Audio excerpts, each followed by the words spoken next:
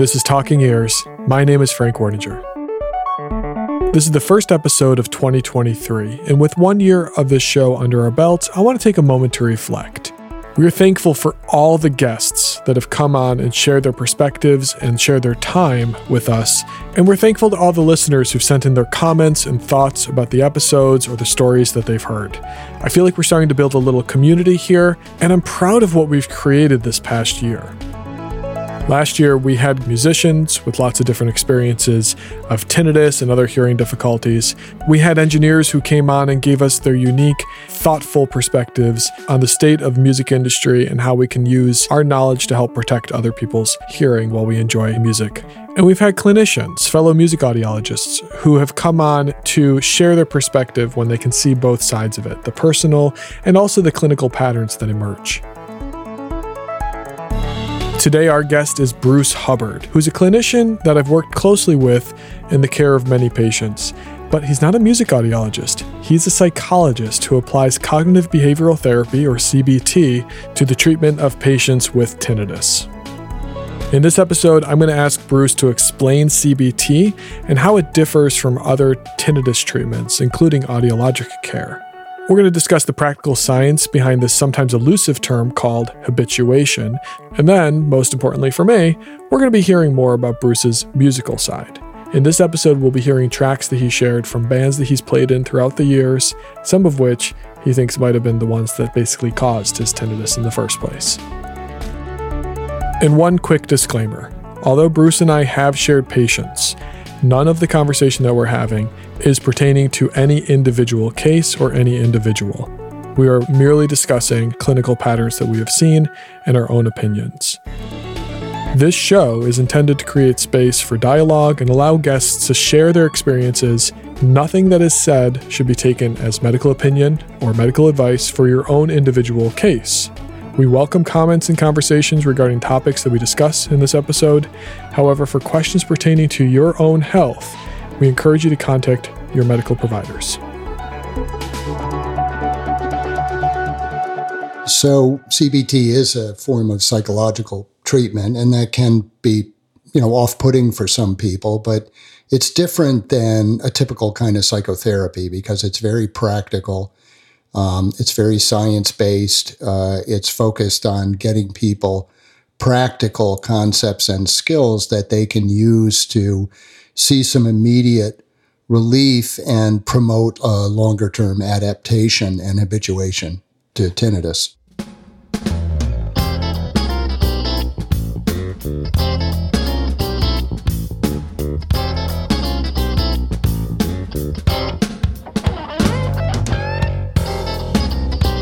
The perspective that you bring to life is going to have a really strong effect on how you feel and how you behave and the opportunities that open up for you and so on. And, we call that the cognitive part of cognitive behavior therapy, is how you think about tinnitus, how you think about its, relationship to your life and to your future.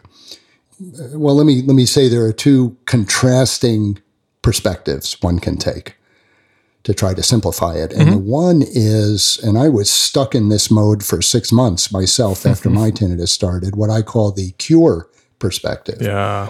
Which goes something like, I'm suffering with this now. There's no treatment for it. So unless I can find a way to reduce or remove my tinnitus, I will always suffer. Yes.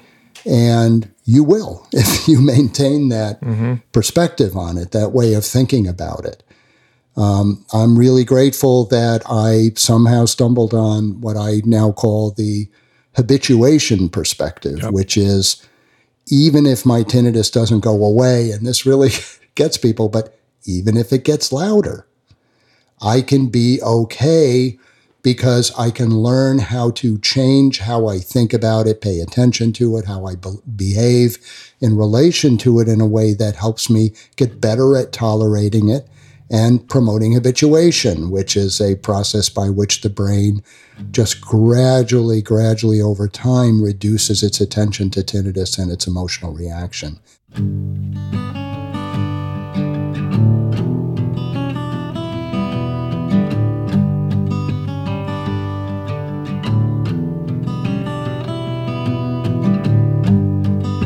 So back to how does it differ from audiology approaches? Audiology approach primarily is to use external sound to interfere with the perception of tinnitus, to soften the perception of tinnitus, try to, kind of help the brain put it in the background. By reducing the emotional reaction in that way, the hope is that gradually the alarm brain, the survival brain, the part of the brain that's reacting to tinnitus will learn that this is not an important sound and will gradually reduce the reaction as it has done with countless other meaningless sounds in our lives. Yeah. The way I view that is that that's one particular strategy. But for audiology, that is the central and often the sole strategy. Right. And just so we're clear to the listener, what we're talking about are masking devices, which are sometimes ear level. They sometimes look like hearing aids that just play white noise or other filtered noises. That's different from a hearing aid that one might be fit if you have a hearing loss, which would then both treat the hearing loss and provide background sound that has been shown to be very effective for treatment of tinnitus. So back to what you're saying, Bruce, with masking devices. But in CBT, we view that as a relatively weak intervention compared to the psychological strategies, cognitive restructuring, what I call careful thinking, that process of stepping back and trying to understand your tinnitus differently and think about it in a way that will help you calm down and accept it and get better at coexisting with it. In a pint of mother's love hides a miscreant soul to show, awaiting promotion. So, you can, with CBT, you can use sound therapy or sound enrichment, I typically call it, but it's viewed just as a coping skill, not the central solution. I think of this whole process as something's broken. Say you broke your leg. If you broke your leg, there are some similarities to what we go through with tinnitus. There's a lot of, at first, a lot of acute pain. That's emotional pain for us, typically anxiety and despair. If you break your leg, you get to use a crutch, and you use that crutch to help relieve the pain and improve your ability to function.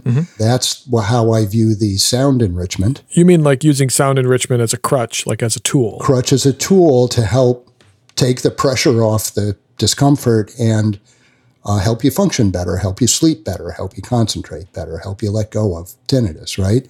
But just like a crutch for a broken leg, as you habituate, the healing in this case is habituation. As you habituate, then you gradually give up that crutch. But the big difference here is that if someone breaks their leg, they know bones heal. Gradually, it's going to get easier and I'm going to be out running again. But with tinnitus, because people don't understand habituation and how it works, they think they're stuck forever with the pain and the disability of the whatever's broken. But I try to instill in my clients the, expectation that this can happen, that, there are tools I can use to facilitate habituation, and it's something that, will occur. And there are do's and don'ts if you break your leg, right? There are things you can do to promote healing, and there are things you don't want to do, right? Because they're going to retard healing, like you don't want to grab a hammer and wail on your cast with the hammer, right? Yeah. But that's what people do with tinnitus all the time by, complaining about it, focusing on everything that's awful about it. They're just wailing on the injury. They're fueling kind of the negative side of it, certainly. Fueling the brain's reaction. Yeah. Bruce, I like the way that you explained habituation, because I hear a lot of people running around in circles trying to explain what it means. And a lot of times they end up on something that sounds a whole lot like that old placating phrase that we hear from the medical community all the time, the learn to live with it. And when you talk about habituation, it's essentially the full phrase of that. When people say, for example, if you talk to a lot of people, and this is true for a lot of musicians, if you say, boy, I have tinnitus, they'll say, I do too. Well, Yep. What's it like for you? It bothered me at first, but I got used to it. Yeah. That process of getting used to it is technically habituation. Yes. And it's unfortunate that the ear, nose, and throat doctors don't understand that and can't explain that to people at the time they diagnose the problem and tell you it may never go away. Completely. And Bruce, I'm also thankful for all the information that you've put out on your own website, your own personal story, which I encourage all my listeners to go and read. But you also put out a wonderful guide for what CBT is and isn't. And, you and I have talked offline about how that has helped individuals who are in kind of a milder state and able to work themselves through a sort of self-guided semi-therapy. But there's one word in particular that I was hoping you could speak a little bit more about that really caught my attention. It's this term, courageous action. Sure, yeah, that's what I would refer to as the behavioral part of CBT. And let me step back a little bit and explain that cognitive behavior therapy is a science-based approach to psychological treatment for emotional conditions, emotional reactions. And it has evolved over the decades. But if you look up CBT, cognitive behavior therapy, on the internet, or certainly if you ask an audiologist, they'll tell you that it's about changing your thinking to change how you feel. They may say, and there are also some relaxation exercises involved. It's like the movie poster tagline level of detail there. Yeah, and that's CBT from the 1990s. Okay. And that's when the late 90s, I don't know if I'm getting into too much detail here. No, please. But the late 90s, the early 2000s, that's when the CBT for tinnitus research was done. That's what put CBT for tinnitus on the map. That the programs used are out of date. So there have been other types of CBT that are much more suited to chronic conditions like tinnitus. And they incorporate concepts like acceptance and mindfulness as central to the treatment. So one of these is called acceptance and commitment therapy. Its acronym is pronounced ACT. And that's where that largely comes from. Okay.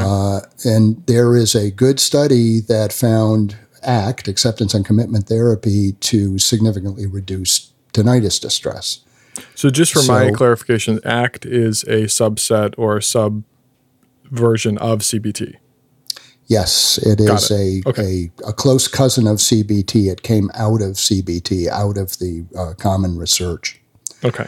So ACT is acceptance and commitment therapy, is really about being clear about what you of all the aspects of the problem you're facing, getting clear about where you can and can't get control. This is really, really important with tinnitus because we can't get control. There's no techniques at this time, at present, for us to get control over the volume of the tinnitus. There is no supplement. Dietary changes don't do it. There's no medication. None of the devices out there, even that claim to do so, none of them have really been shown to do that, shown that they can reduce tinnitus volume. So that's what we call a radical acceptance, that we can't get control over tinnitus. In my field, we look at this as similar to chronic pain. Yes. There are chronic pain conditions, fairly common, that there's no treatment for it. So that falls into the category of things in life that we desperately don't want, but we can't get rid of. Yep. So we need a way to somehow learn to coexist with those things and to reduce the impact that they have on our lives. So the idea of acceptance and commitment therapy is to accept those things that we can't change, that we can't directly control, and commit to living a full life despite those. I,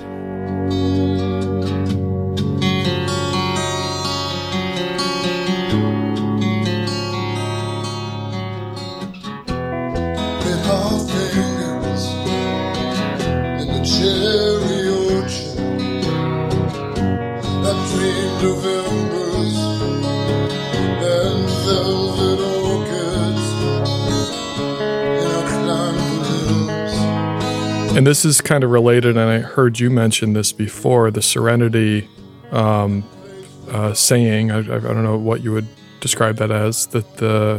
I'm sure you could describe it better. But We don't say serenity prayer. This is not a religious approach. We say serenity creed. Creed. There we go. Yeah. I knew there was a word that I was losing. Yeah.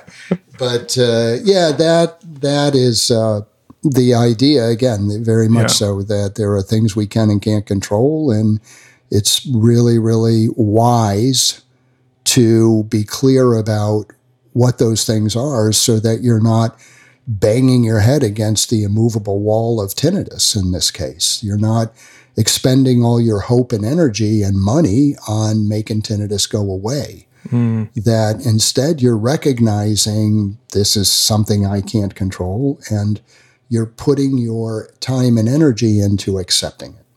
So that's committing to moving on and courageously, back to that idea, while hearing your tinnitus, which may be upsetting for you, getting out and living fully. Mm-hmm. And that courageous action, when I heard that phrase first, it kind of struck me as a powerful phrase in amongst itself because, and maybe I'm paraphrasing here, so correct me, but what you're essentially saying is the act of waking up, going about your life, having a full day despite or during the process of experiencing your tinnitus, that in itself is a courageous action that you should be compelled to thank yourself for, compelled to respect and appreciate. Is that kind of the nutshell? Yeah, that's exactly it. Yeah, it's the idea that courage is not being fearless. Courage is feeling fear and doing the right thing.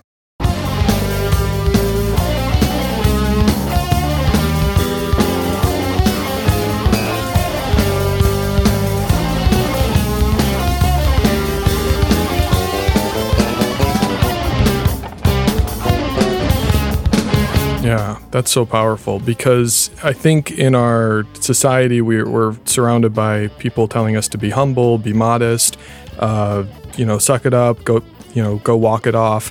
And this is a little bit of the opposite. This is a little bit of like, hey, admit to yourself, this is hard. This isn't going to be easy, but the fact that you're doing it deserves, you deserve a treat. Good job. Yes, absolutely.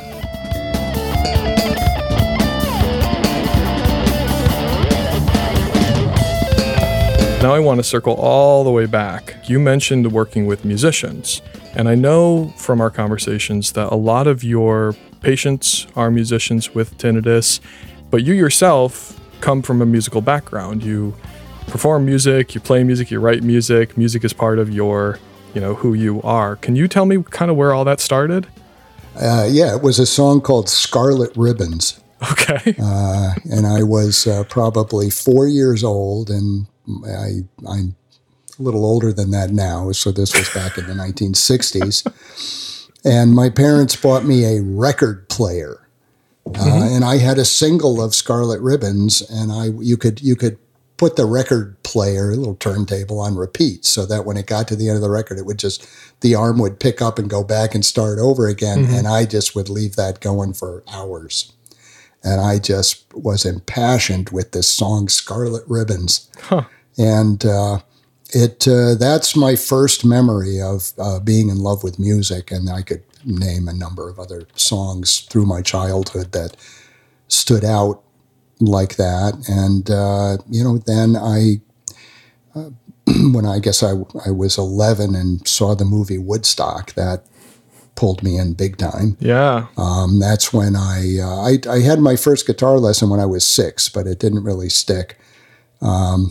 But when I was 11, I saw the movie Woodstock and picked up a guitar and bought a songbook, and that was the end of it. I never put it down. But I think I was 13 when I joined my first band, and we played, middle school dances and parties and things like that. Yeah, it was literally a garage band. We rehearsed in our garages. And then when I was 14 or 15, I fell in love with classical music, and I studied classical piano for many years. That was going to be my profession piano and composition. But I found myself in college, an undergrad program for psychology, and I fell in love with psychology. And it was a struggle. It was a conflict. Yeah. In every step of the way, it was like, well, let me just see what happens. I'll be in this band. Let me see where it goes. Right. And I'll apply to graduate school for psychology and see where that goes. And psychology won out. Yeah. But I continued to play, and I played in some pretty loud bands.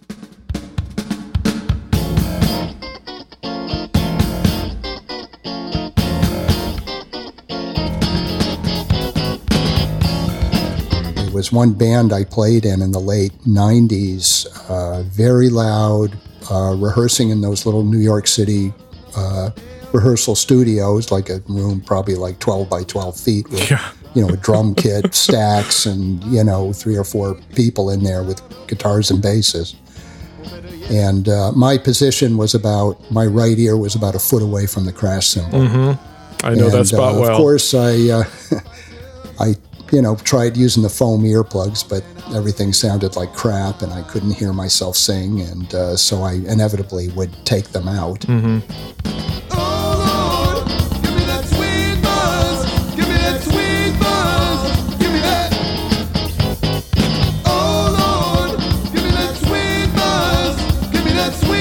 I think that's what happened, because my tinnitus is, I have it in both ears, but it's probably twice as loud on the right side and much busier. And I had, my audiogram is in the moderate, high frequency in the moderate range there. It's in the mild range on the left. Oh, okay. So I suspect that's what happened. Yeah, that would kind of point to it. Yeah. The years of that. In fact, you can kind of see that notch just before it falls off the chart. There's a little notch there.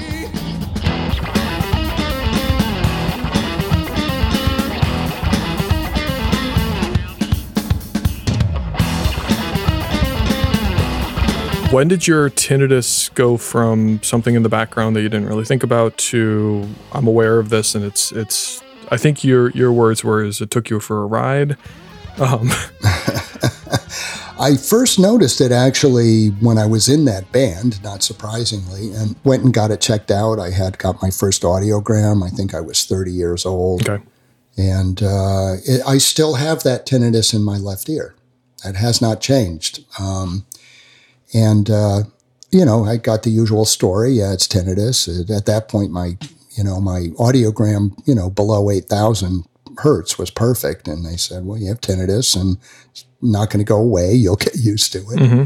And I did. It bothered me, but I habituated fairly quickly and fully so that, I'd notice it when things were really quiet, when I laid down to go to sleep at night, but it really didn't bother me. And then I was quite a bit older. I was 45, and I experienced sudden onset in my right ear. Mm-hmm. I was just watching a South Park rerun late one night. My family was in bed. The TV was turned really low, and it started. And that was 18 years ago, and it has not stopped. Yeah, that was a punch in the gut. Yeah. You have helped me. You have helped me. You have helped me. You have helped me. You have helped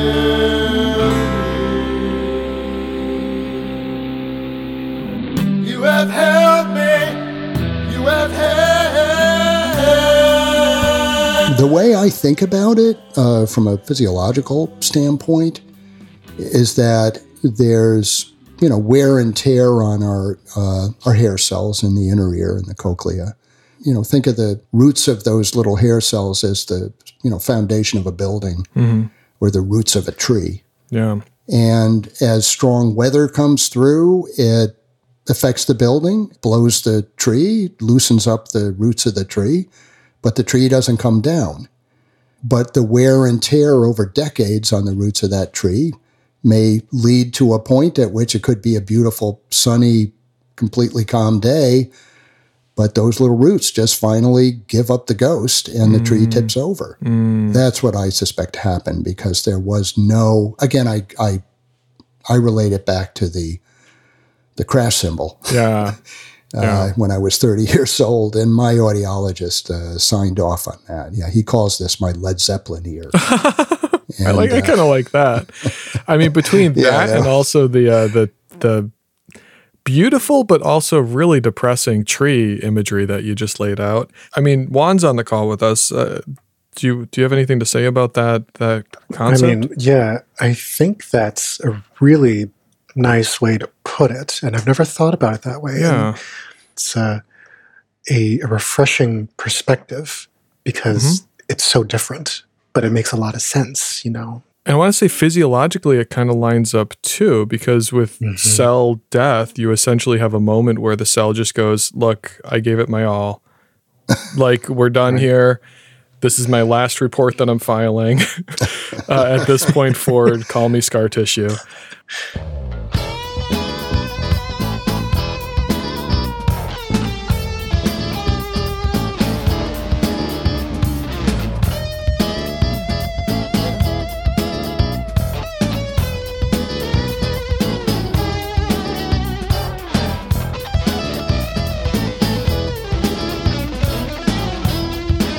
You know, Bruce, you and I have something else in common, which is that both of our onsets of tinnitus changed the course of our lives and careers pretty drastically. Can you tell me kind of pre that one bad South Park episode that you watched, what you were doing before that, and then kind of how that morphed a little bit? Yeah, no, I had a wonderful, psychology practice in New York City and Manhattan. And, in fact, at that time, I had recently expanded it. I'd gotten a much bigger office and hired some people to come in and work with me. So that was going really well. I was definitely knocked off course by my tinnitus. I was like a zombie for the next 6 months, just kind of going through the motions. I tried. I had I never used tinnitus maskers. I didn't use hearing aids. I did use some external sound. And I did, because again, you can imagine a job of a psychologist, a psychotherapist, is to sit in a silent office and talk to people and listen to them. Yeah. So now I'm in that context with the, whir of my tinnitus and all the scary, dark thoughts that were constantly coming up around it. So I did try to bring a sound machine into the office. I could get away with that with some of my patients who I knew better, and I could explain to them what was going on. That helped somewhat. It was about 6 months of that, and, changing my diet. I completely eliminated caffeine and alcohol. I didn't know what was maybe contributing to it.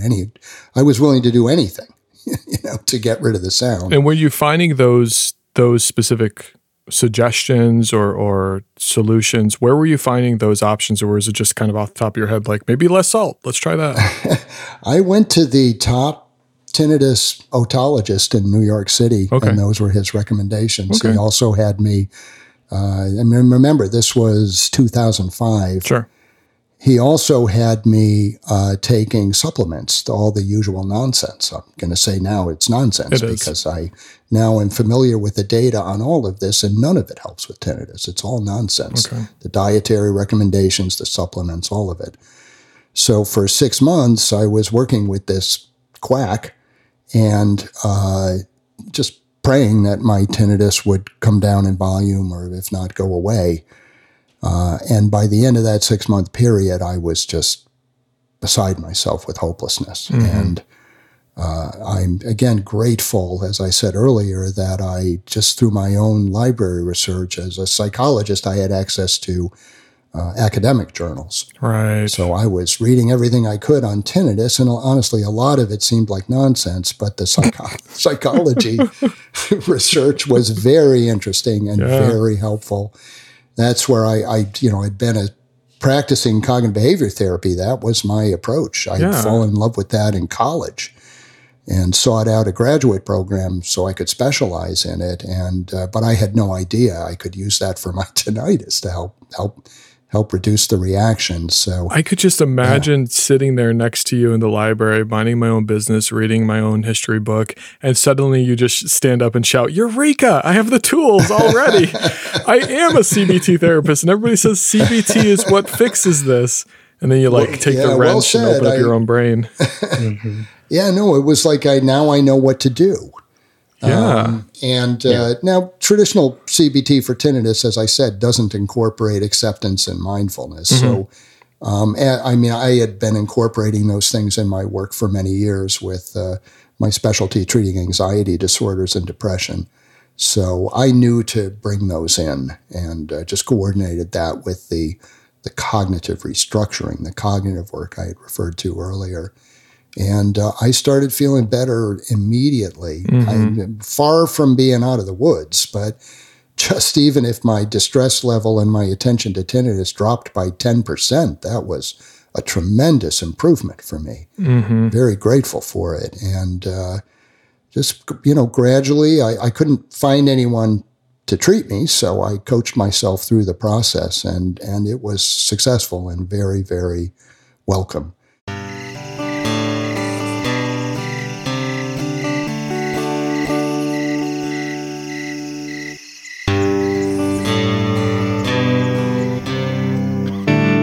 It took quite a bit of time, particularly after going through 6 months of hell where you're slamming on your tinnitus with a sledgehammer.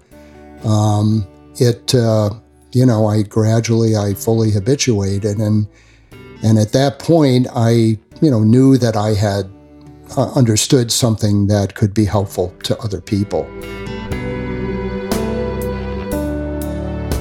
So I wrote out formalized a CBT for tinnitus program that I started delivering locally to people in New York City. I connected with ear, nose, and throat doctors there and audiologists, and that became a leg of my practice. I to this day, I continue to treat anxiety and depression, but that's a much smaller part of my practice now. Mm-hmm. I'm probably 80% tinnitus. As a psychologist, I presume part of the training is the ability to work with individuals who have experiences very different from your own in their own lives. Even if you don't have that own personal experience, you have the tools and the mindsets and the literature and all that stuff to work with it. And I imagine the same thing is now the case for CBT with tinnitus for other providers who don't necessarily have tinnitus. But can you speak a little bit to then how or if your own personal experience with tinnitus has shaped or morphed or informed how you now work with your tinnitus patients? The way I describe it is you would never take tennis lessons with someone who's never been on a tennis court. And yet we are called on all the time to treat these conditions that we have no personal experience with. And so I think that's problematic. Mm. Tinnitus is such an unusual problem because no one else can hear it. Yes. No one can see it. Even if you're anxious, that typically can be visible to other people. Mm-hmm. They can understand it. Oh my God, Bruce looks so anxious. He must be going through a hard time. Tinnitus, you look completely normal. Yeah. And so it's a very unusual phenomenon in that regard. And I find that not only having tinnitus, but let's be clear, there's tinnitus and there's the distress that tinnitus can trigger. Yes. You need to keep that distinct because it's a very unusual and counterintuitive finding is that most people aren't bothered. Mm-hmm. Even when it starts, most people seem, maybe it bothers them a little bit. Again, that idea of it bothered me at first, but I got used to it. For me, I would say it devastated me at first. It traumatized me at first, and I gradually recovered from that. So it's not only that I have tinnitus that people can connect with and I can understand what they're going through better, but I was traumatized by it. Because there are some, psychologists and audiologists, oh yeah, I have tinnitus, yeah, but they never really suffered. Yeah, and I think that's a huge difference. That can even be invalidating for people. Completely. Because 10 to 20% of the population has tinnitus, if you just ask them off the bat. If you put them in a dark room, what was that study? 99 point something percent in a dark, quiet room after an hour or so will say they have a ringing in their ears and, oh, what was that? Yeah. I've never noticed that before because that's just the background tinnitus that's physiologically normal. But only a small percentage of those with noticeable tinnitus are bothered by it to the point that you and I have experienced. And it changes, like you said. I like how you put that. It's almost devalidating to the individual who's suffering to say, that thing, it's not a big deal. Right. Which is funny because that's eventually where we want them to get. Yeah. But treating wise, we can't come at it from that perspective, and nor would I want to, having gone through that as well. Right.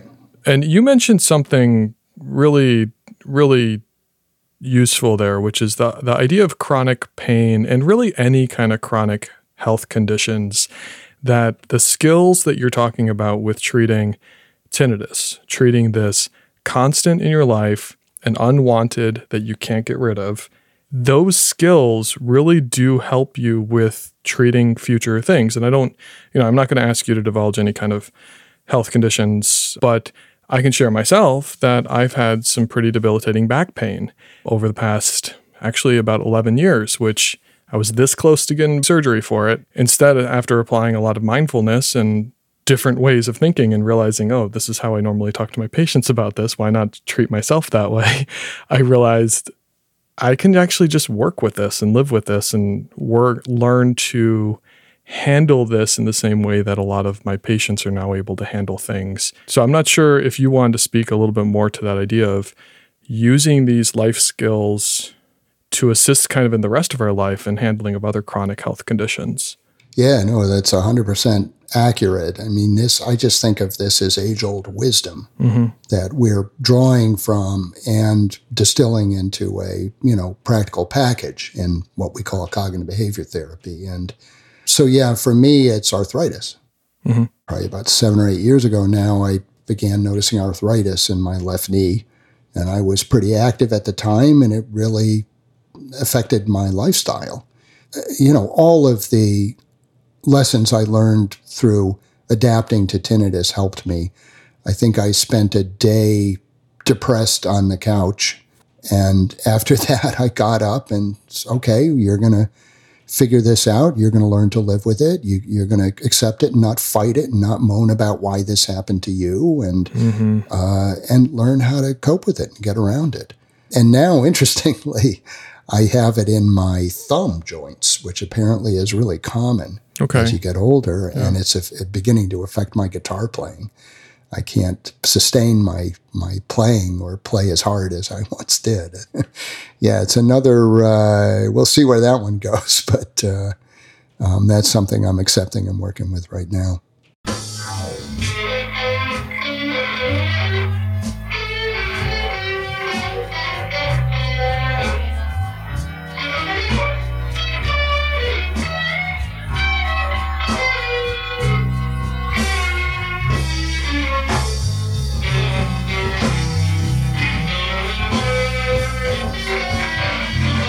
And that segues perfectly into this other question of musicians who are going through, arthritis in your thumb.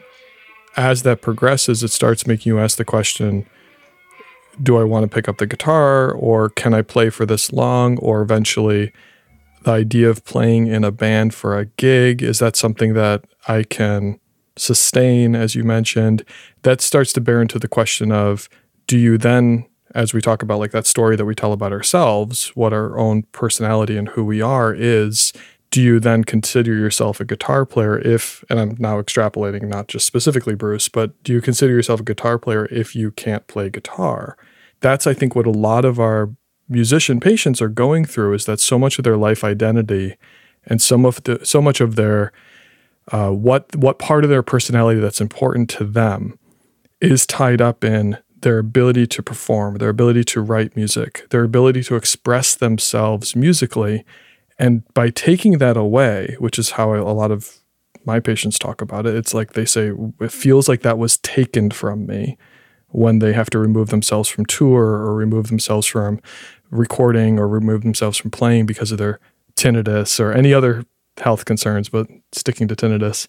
That right there is worth explaining a little bit to people who have never played music before or never really thought about the musician's perspective. I haven't worked, and you have maybe more experience with this, I'm sure you do, Frank. I haven't worked with any musicians who have stopped playing or stopped touring. I've actively tried to keep them from doing that. But I've had a couple who come after they have quit a couple years ago and they're trying to get back. Because again, I mean, I send them to you and to Julie Glick in LA for hearing conservation. Mm-hmm. I mean, I ask them, what do you want to do? Mm-hmm. It is a work hazard, exposure to loud sound as a musician. And by the way, let's just clarify, it's not just rock and roll. We tend to think about rock and roll as, being the problem, but it's absolutely not. I mean, jazz horns are loud. Grand piano is loud. Anything with a bass is loud. Violin next to your ear for 8 hours a day is loud. Yeah. Completely. My understanding, I don't know if there's research on this, but the rule of thumb is that in an orchestral setting, it's the violinists, it's the string players, because they sit right in front of the horn players. Yep. And their own instrument really is generating dangerous levels inches from their ear. Inches. And I've had violinists come to me with tinnitus in their left ear. Yep. For that reason. Very common. Very common. And I think what a lot of providers who don't have the musical experience that you have and your long passion of music helps you connect that with the patients, I think. I might be projecting here, but helps you connect with that urge that they have to keep going and find a solution. Right? Because I've heard so many times this idea of, well, this is obviously not something that you should continue, as if music is like an option in some folks' lives. Maybe that's not a good idea to continue that anymore. Maybe you should take up gardening. Look, what I say is there's nothing I did before I got tinnitus that I don't do now. I just do it with the right hearing protection. Yep. I may not do as much of it. I mean, again, I don't play in a rock band anymore. That's true. But I had stopped that many years earlier for other reasons. And I certainly have friends who still play regularly and they use the right hearing protection now. So that is always the goal. Now, if someone does choose to make a life change and not continue to perform music, that is a significant life change, and that's an acceptance challenge. Yeah. We're back to that idea, right, of what we can and can't control. And if a person chooses, I'm not going to put my ears through that onslaught any longer, it's an acceptance challenge to accept that you've gotten to this point in your life and be grateful for the years you had with music. And to be creative about, often this involves people's livelihoods. So to be creative about what a career transition would look like. But again, it's always going to be to not fall into a pity party. Keep yourself moving forward and being flexible about responding effectively to what life throws at you. That's so well worded.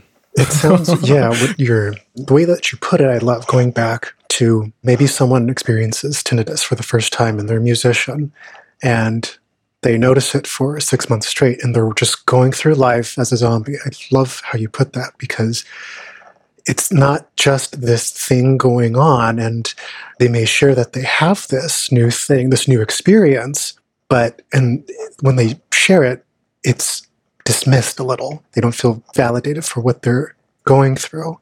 And it probably happened because the craft and their expression, their art, it's what might have caused.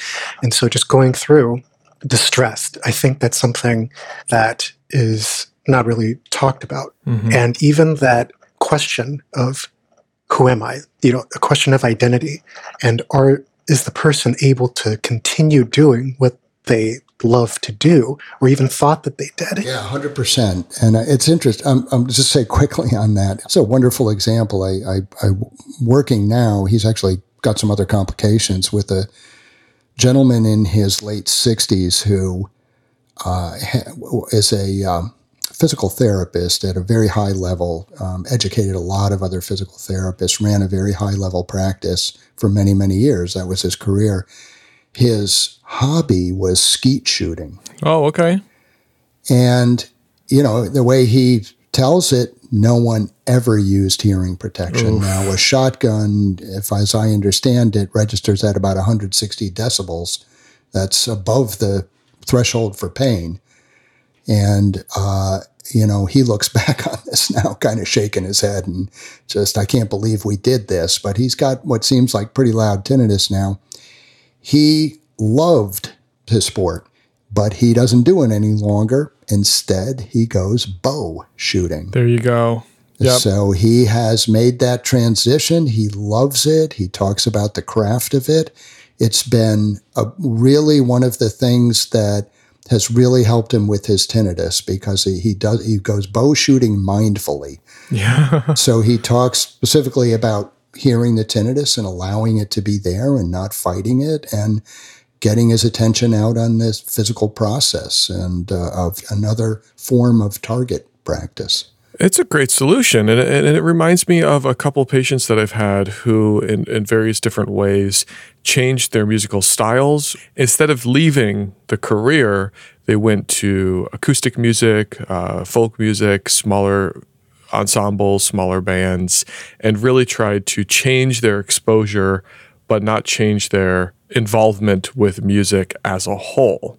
And then addressing the new love affair with the acoustic guitar versus the electric can really change your relationship with music and reduce your exposure at the same time.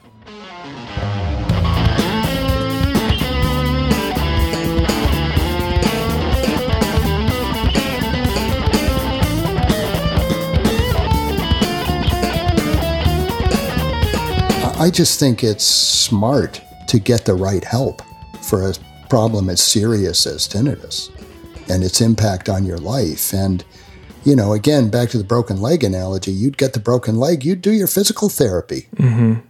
And it would be hard and you'd have to do it consistently, but it would help. Mm. And that's how I view cognitive behavior therapy for tinnitus. It's physical therapy for your brain. I love that phrase. And it's a set of very specific concrete exercises with a very specific goal. And the exercises can help you achieve that goal.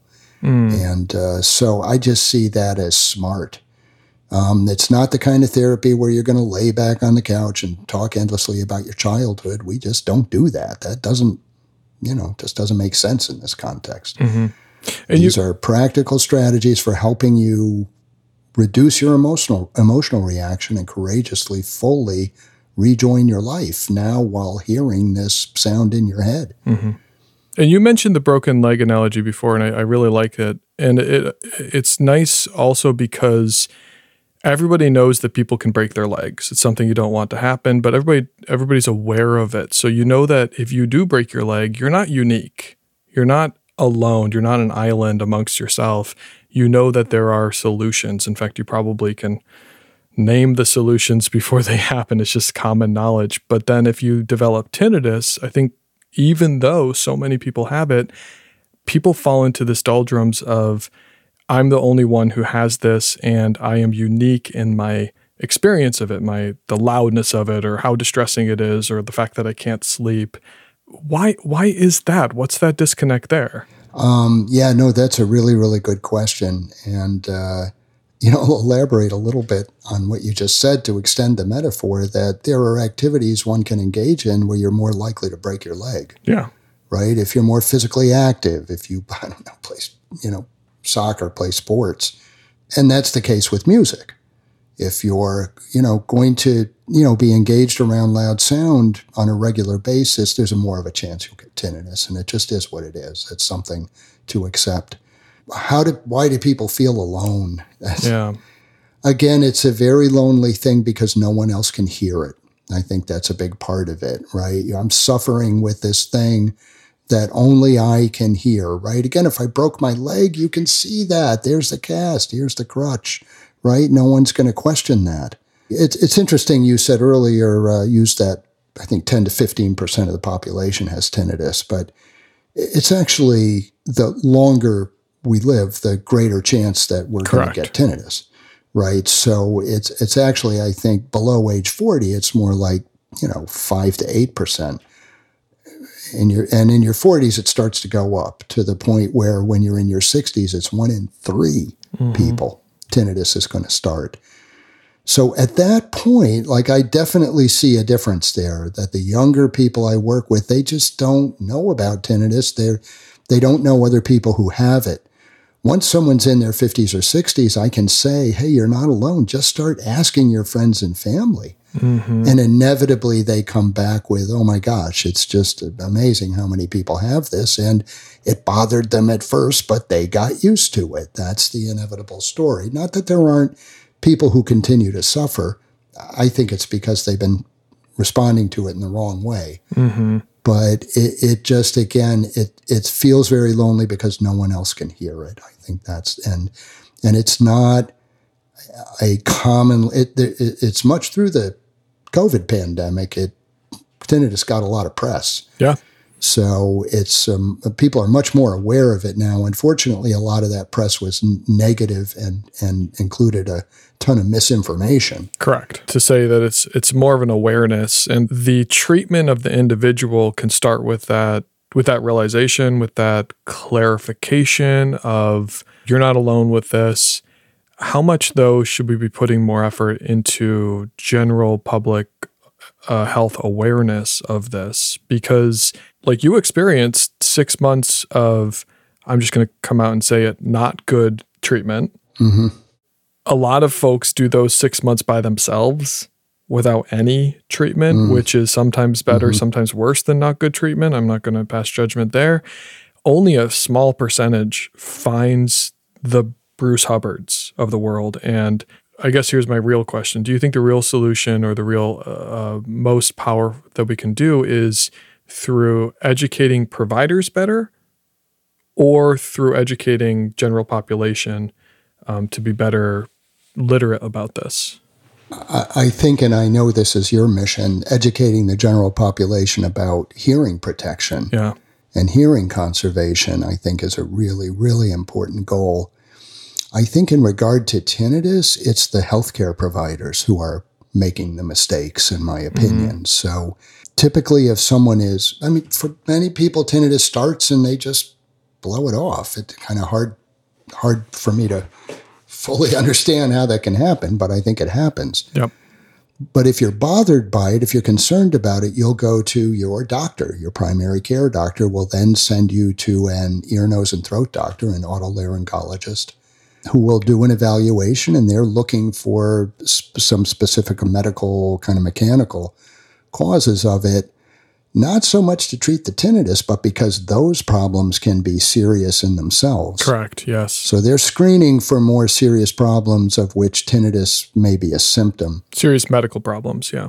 Yeah, they locate those medical problems about 1 in 100 cases of tinnitus. So that leaves 99 of us out of 100. The next step along the way is, hey, if you have tinnitus, you might have hearing loss, and that can be treated with hearing aids. So you better see an audiologist. And I think that's where people get stuck. Right. And the audiologist would then do the diagnostic testing, find out if there's any hearing loss, treat the hearing loss with hearing aids or whatever other means, potentially treat the tinnitus with masking devices. And that's what we talked about earlier. And then linking it back to what we said before, masking devices outside of the hearing aid realm may be recommended as a short-term tool, but then become a long-term crutch that is being applied to the problem. Yeah, that's right. That's right. Back to that.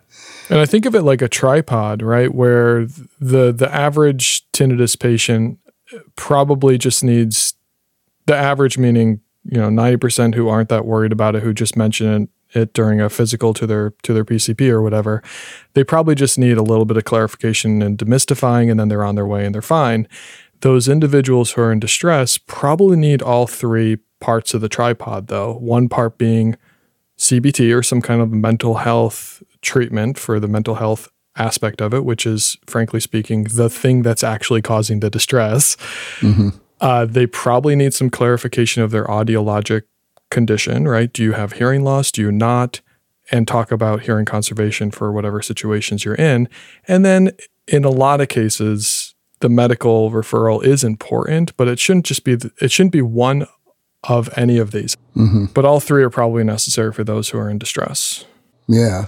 Yeah, no, that all makes sense. Each provider has their role to play, but the mental health provider is generally not included. Right, that's sad. Yeah, and it's particularly sad because cognitive behavior therapy is the only thing that has been shown to reliably help reduce the distress and suffering due to tinnitus. Correct.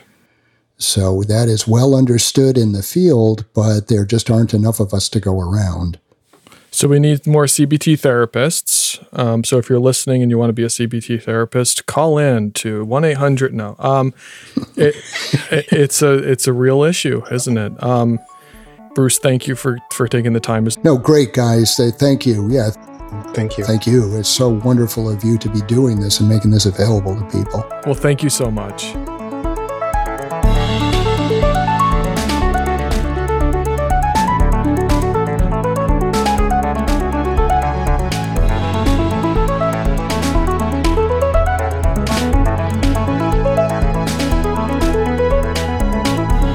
Talking Ears is a production of Earmark Hearing Conservation.